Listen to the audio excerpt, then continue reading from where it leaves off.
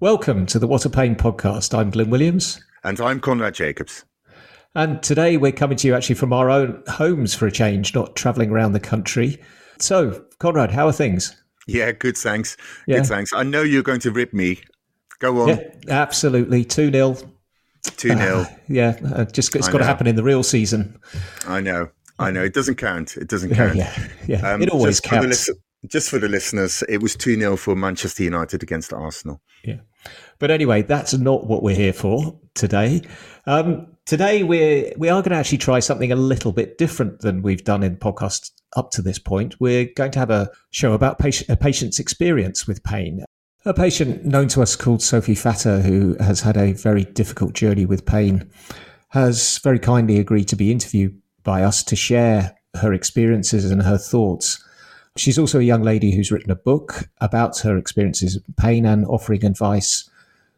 She's 18 years old, so she wrote this book as a teenager, and it's very much aimed at other teenagers. I think listening to the patient experience can be a very powerful tool, both for us as healthcare professionals to learn from, but also for patients and those around them to know that they're not alone, but also to learn some strategies from those who've been through it. Yeah, I absolutely agree, Conrad. It's something we use in our clinical practice.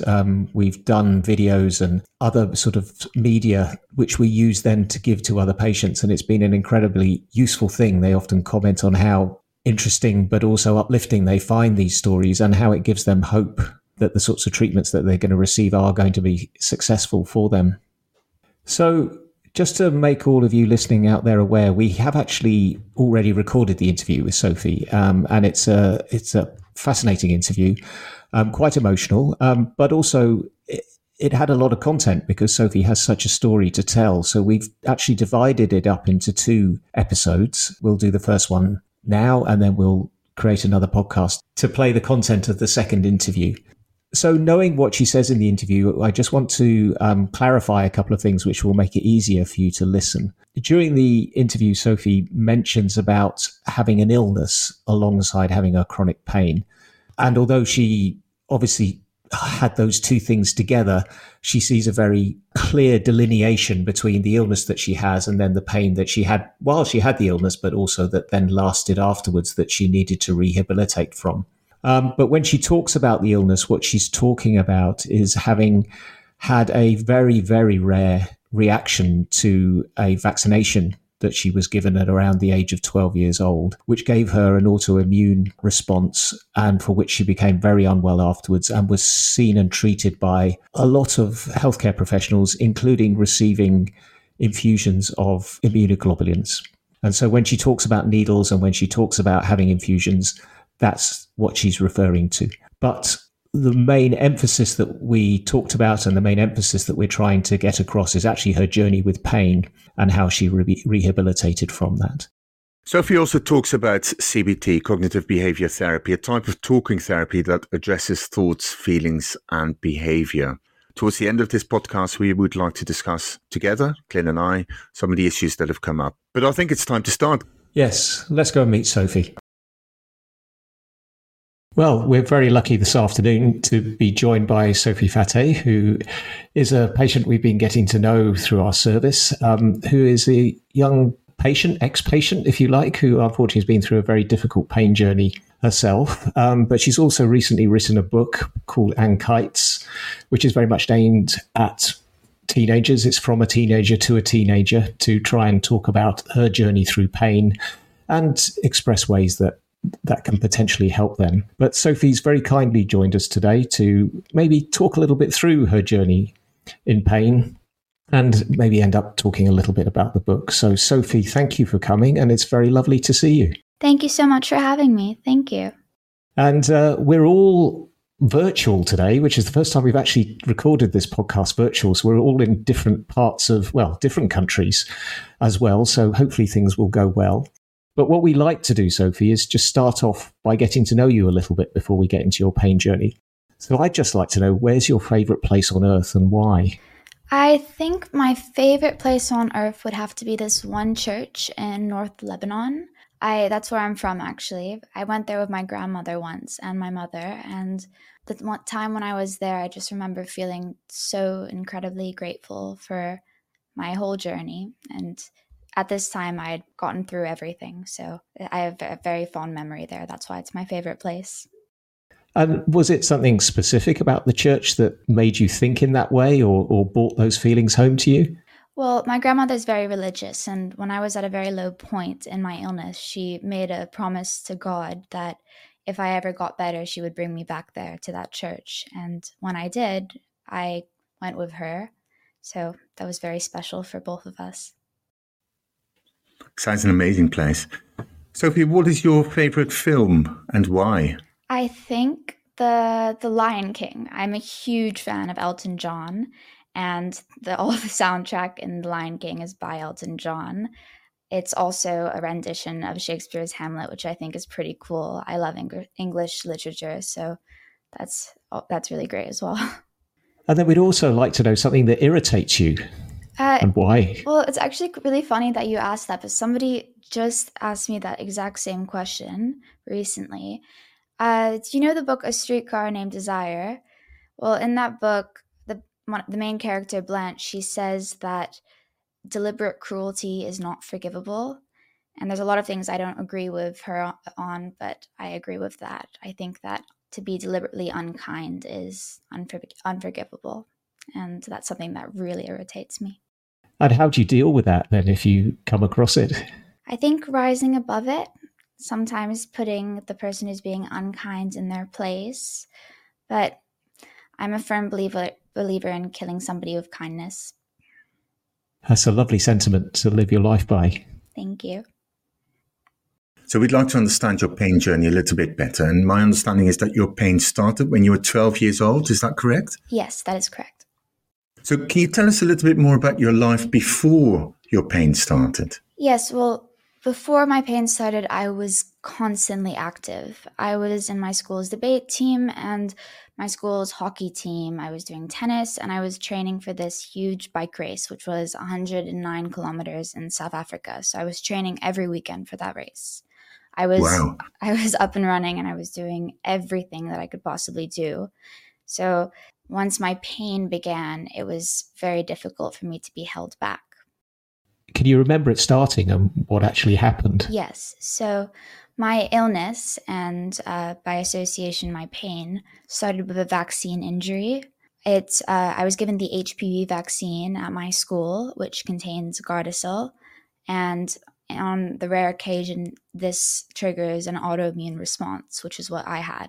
So it started with me getting sick, and I would miss 3 weeks of school because I had a terrible flu and a high fever. And then I would return to school for about 5 days, maybe a week, just to become sick again and be sent home.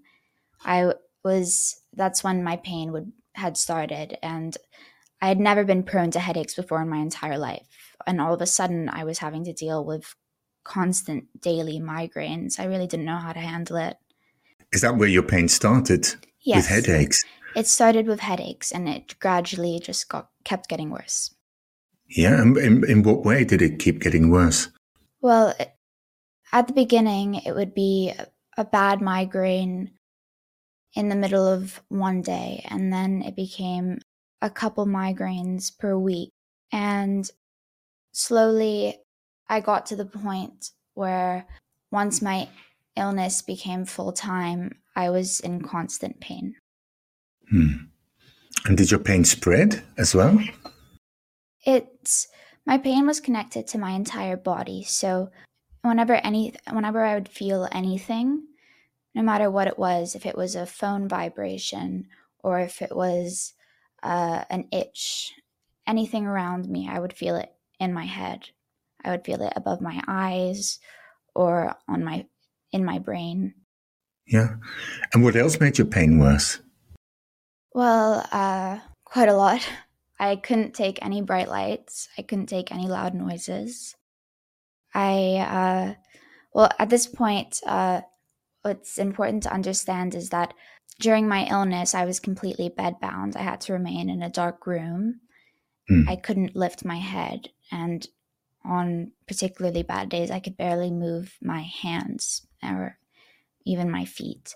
Even the slightest movement would make my head shiver. And so that any movement made my pain much worse at this time. And you talk about your illness and your pain being together. Did you reach a point where the illness as such was getting better, but the pain persisted, or did they carry on in tandem together?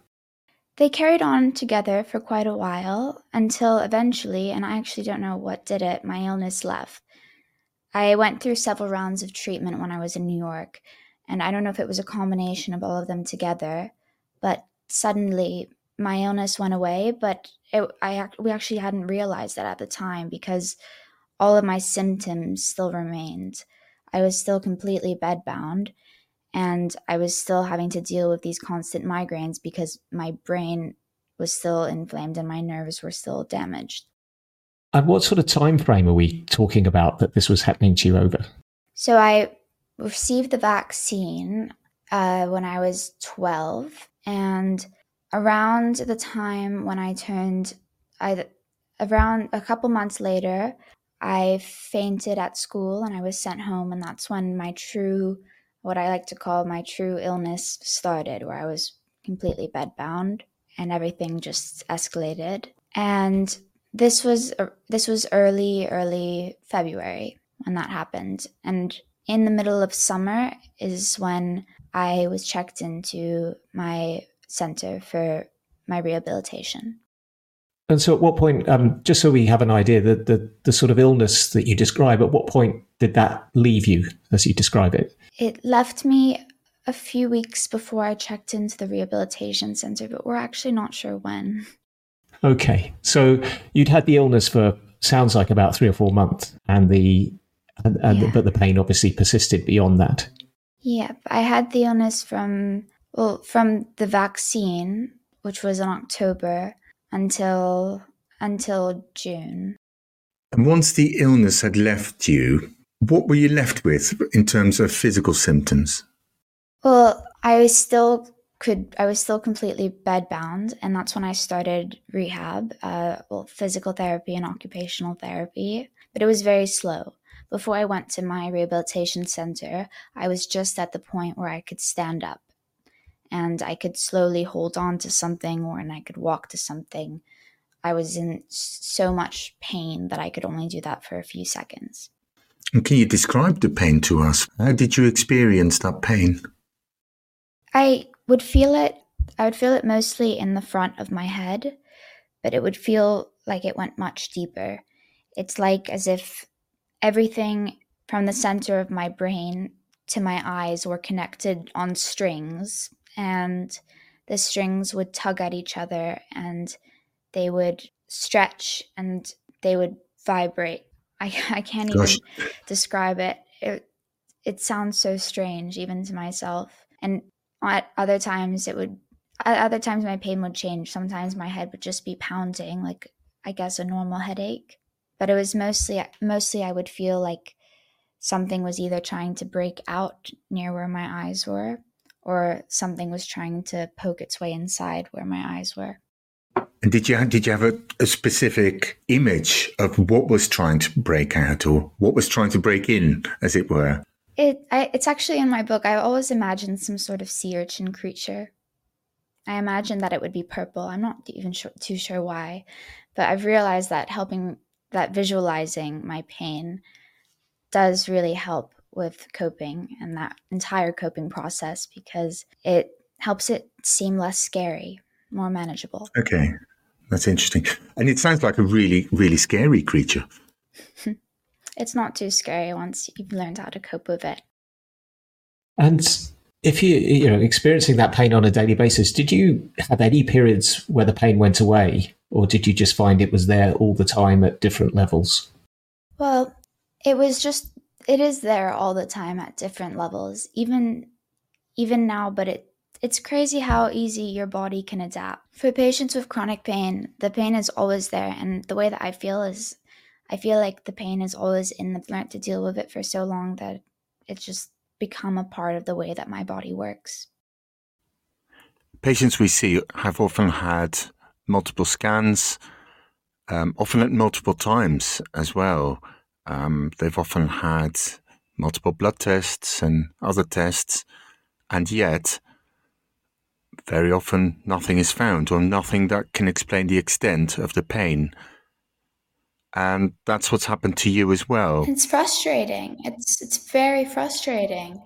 It was very. I remember during my first appointments at when I got sorry.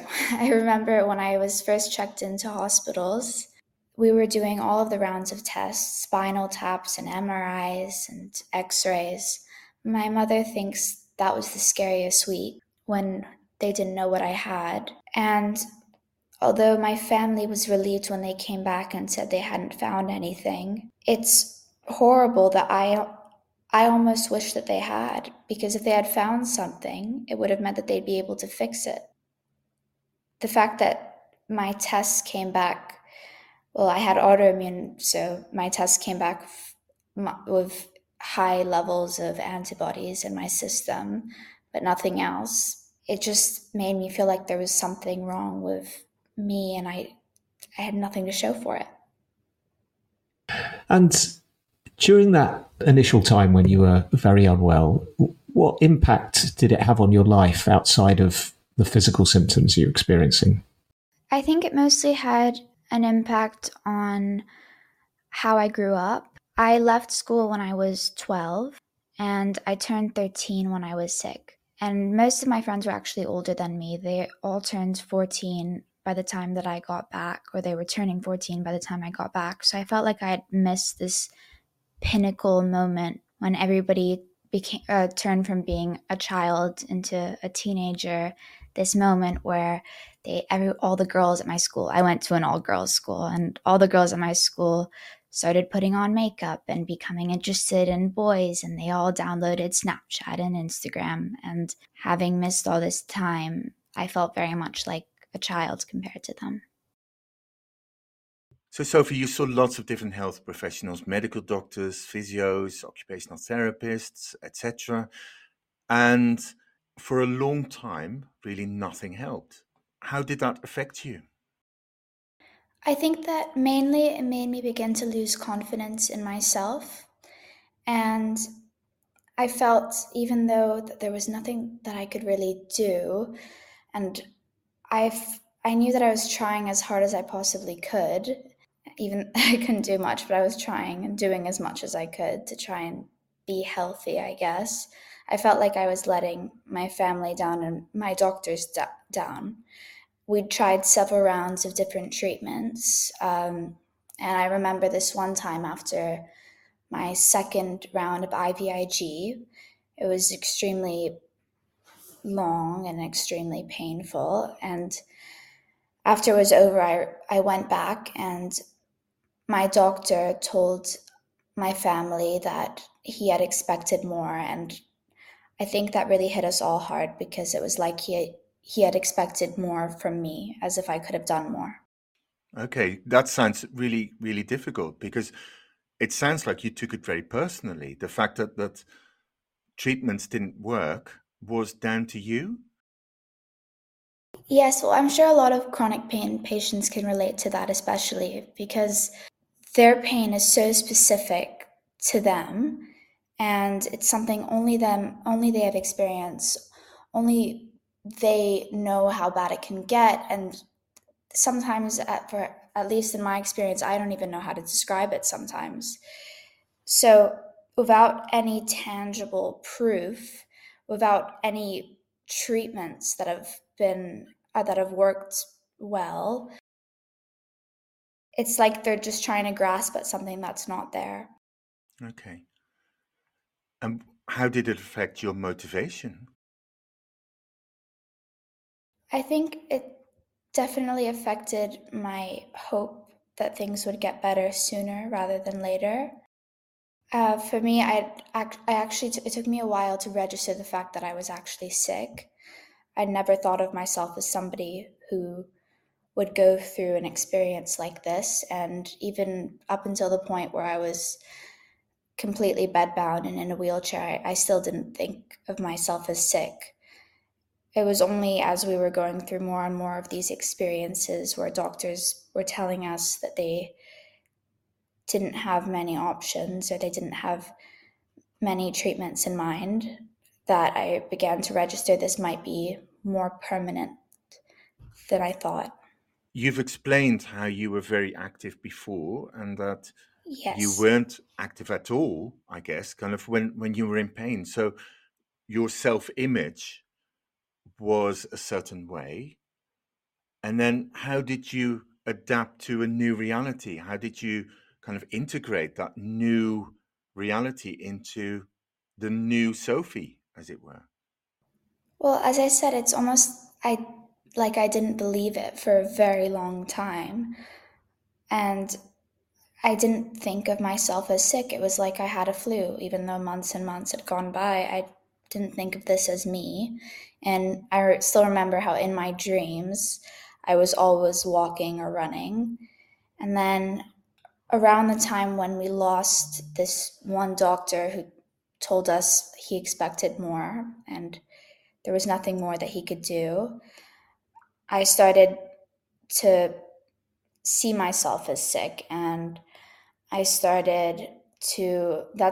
when I started to have dreams about, in my dreams, I would be in a wheelchair. And that was very difficult for me because it seemed a bit like my subconscious mind had almost registered that this was my new reality. Because that's quite striking that your dreams actually changed. Yeah, it took a while, but they did. Now they're back to normal, but it took a while for them to adjust.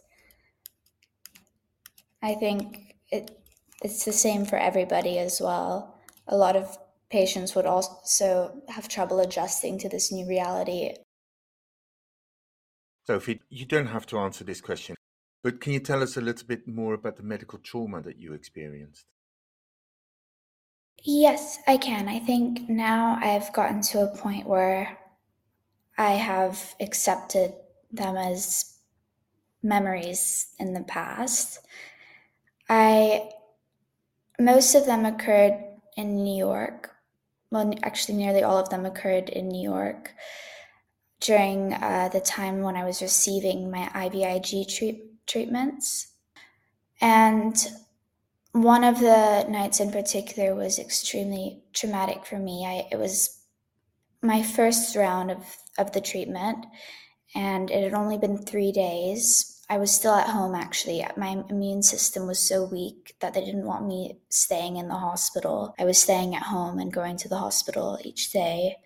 And I remember I woke up in the middle of the night and I had lost my breath and I couldn't breathe at all. And I'd never, even though I'd experienced a lot of pain, and I still went on to experience a lot of pain throughout my whole journey, I'd never experienced more pain than I had on that one night.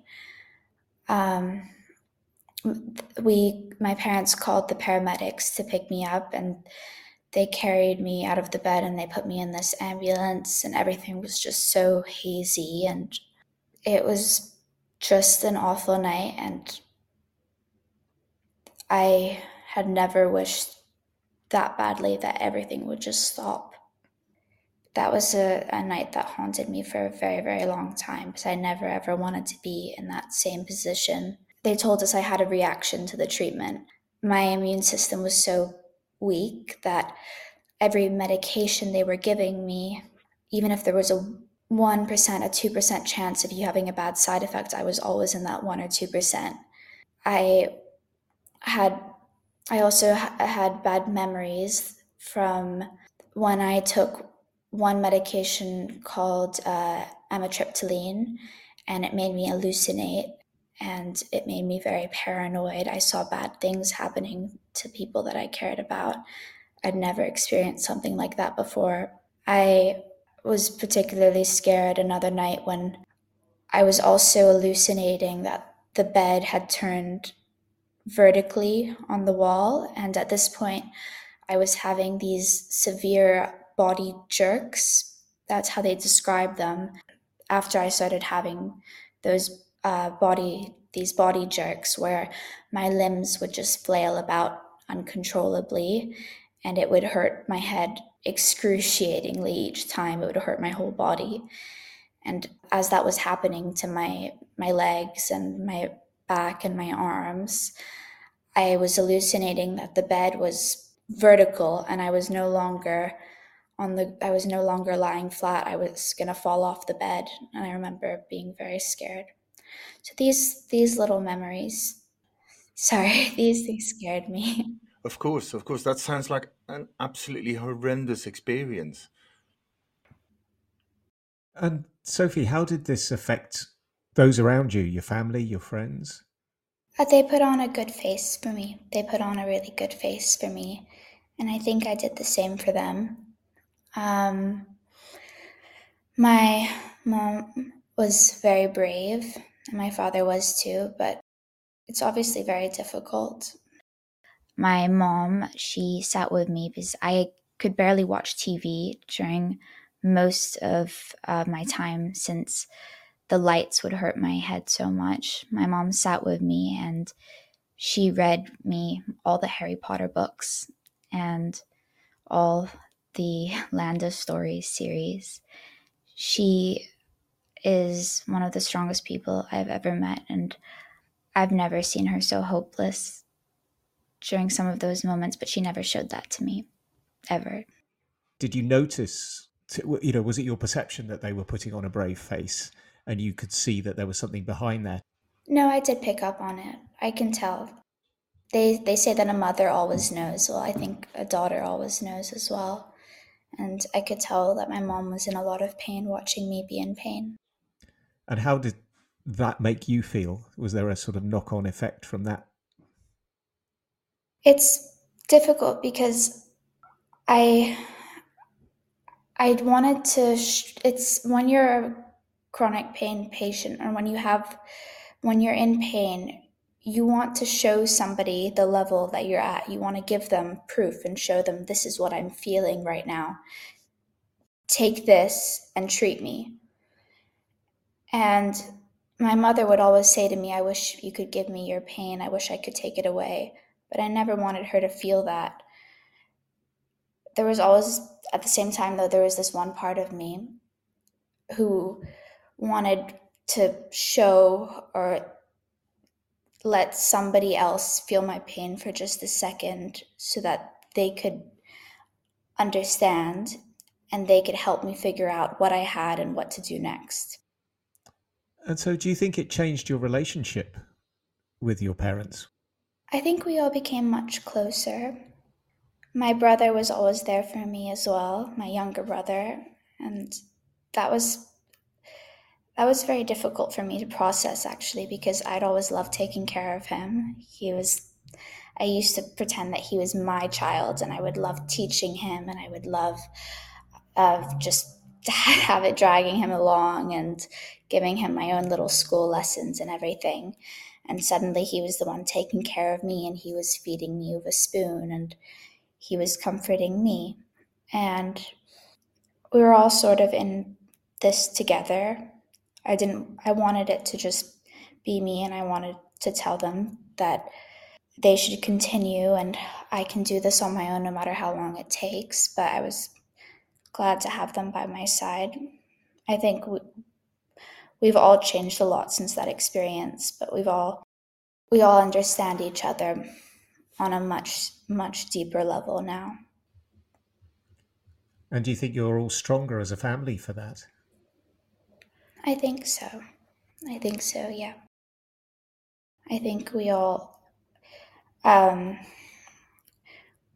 that time, we all really talked and shared in how much we loved each other and how much we wanted to be there for each other. And after I got better, that didn't go away. I still tell my brother that I love him so much every time I end a phone call with him. And that's something that didn't happen before I was sick. And how old's your little brother now? He's 14. How does a 14-year-old take that? No, he's very, very sweet. He was my little cheerleader when I was sick, but of course that was very hard for him. Sophie, that's a really touching story about your little brother, and seems like a really good point at which to end the first part of the interview. We're going to come back in a little while and talk again about your rehabilitation and how that helped you recover in terms of getting back to a more normal day-to-day life, despite the fact that you're still living with pain.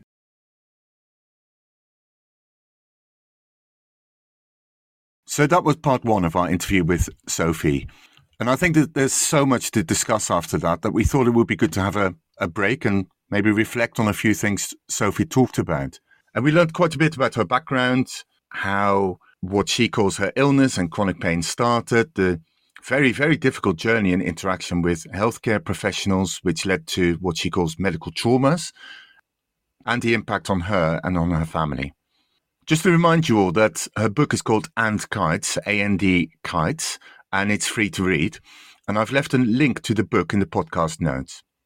Glyn, Sophie talks about the fact that she's had lots of scans and tests, but apart from her autoimmune condition, right at the beginning, nothing was found. And you've been in that position many times. You've delivered that message to parents and to families. How do people tend to respond? Well, I think, Conrad, they tend to respond in a variety of ways. There's the group of patients who, they want something. They want a diagnosis. They want something to pin their hats on. And that, for them, might be an important part of their recovery. And so it can come as a huge disappointment, to think that they've had all these things done, there are still symptoms there, and they don't find anything. But equally, there's the other group of patients who are fundamentally very relieved by that, but still confused. So you sort of have to play it a little bit, reading the room, I suppose, would be the common phrase for it, and try and work out with the family how they are accepting this news, and then trying to frame it in a way that is best for them and to understand that. And it's a really difficult skill. And, I think all of us as healthcare professionals would admit we don't get it right first time, every time. But I think the important thing is to stay clear in your message, is to obviously remain incredibly empathetic, sympathetic while you're doing it, but be as clear and as precise in your explanation as you can, and try and always frame it in a positive way. So one of the golden rules is, and it is, if you've done a battery of tests and that you can find nothing fundamentally wrong with the patient, it's good news. As much as it's difficult to have the symptoms, and as much as it's difficult to, not necessarily have a precise explanation, the fact that you haven't got a really bad illness or some illness that might be very detrimental to you or have a poor outcome is good news. Because that's what Sophie says at one point, isn't it? She actually says that in one way she would have been relieved if something had been found. In where you're saying that it is better that nothing is found. Well, I think so. I think in the short term, having a fixed, defined explanation is good. You can see why a patient might think that.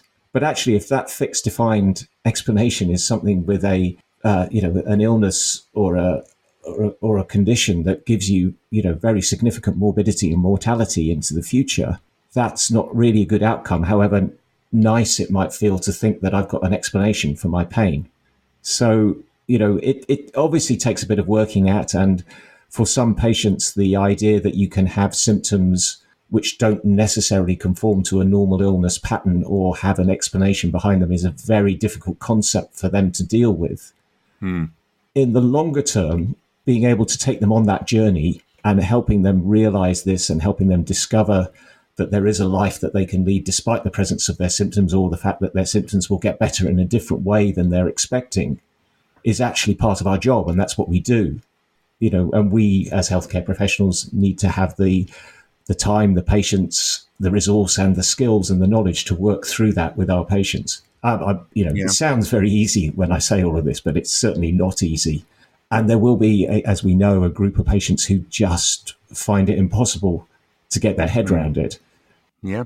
And there is, of course, some evidence that families, patients who in the long term believe in a medical solution to chronic pain tend to have slightly worse outcomes. Well, I think, yes. And I think anecdotally, if you ask any of us who work in the profession, that's what we see. At one point, Sophie said that the doctor had said that he had expected more of a particular treatment. What do you make of that?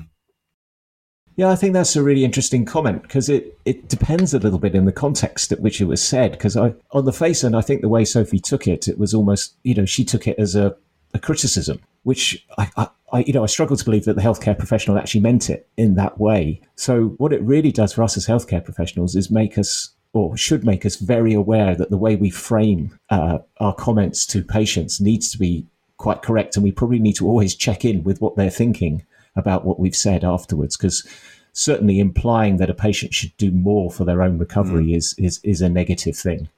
And, we see that with quite a lot of our patients who come with this idea that, everything's in their head, or there's no reason why they should be unwell, and so therefore just get up and get on with it. And we know that that is counterproductive. But one of the other things I was very struck with by Sophie's story to us is the impact on the family. Absolutely. And that's very common, of course. And we just see the patient, and sometimes we see two parents. Most often, actually, we only see one parent coming to clinic. Unfortunately, we'd like to see more people coming to clinic, potentially both two parents, possibly even other family members who are interested, who are involved in the whole process. But one of the really interesting things that Sophie mentioned was that she feels that her parents were aware of the fact that she's distressed, but also that she was very aware of the fact that her parents were very distressed, even though they were trying to hide it. And she had this line that was quite nice, actually. She said, "A daughter knows." And that's very common. And it's almost like a dance between parents and children around each other. And they don't want to distress each other. They don't want to be a burden to the other person.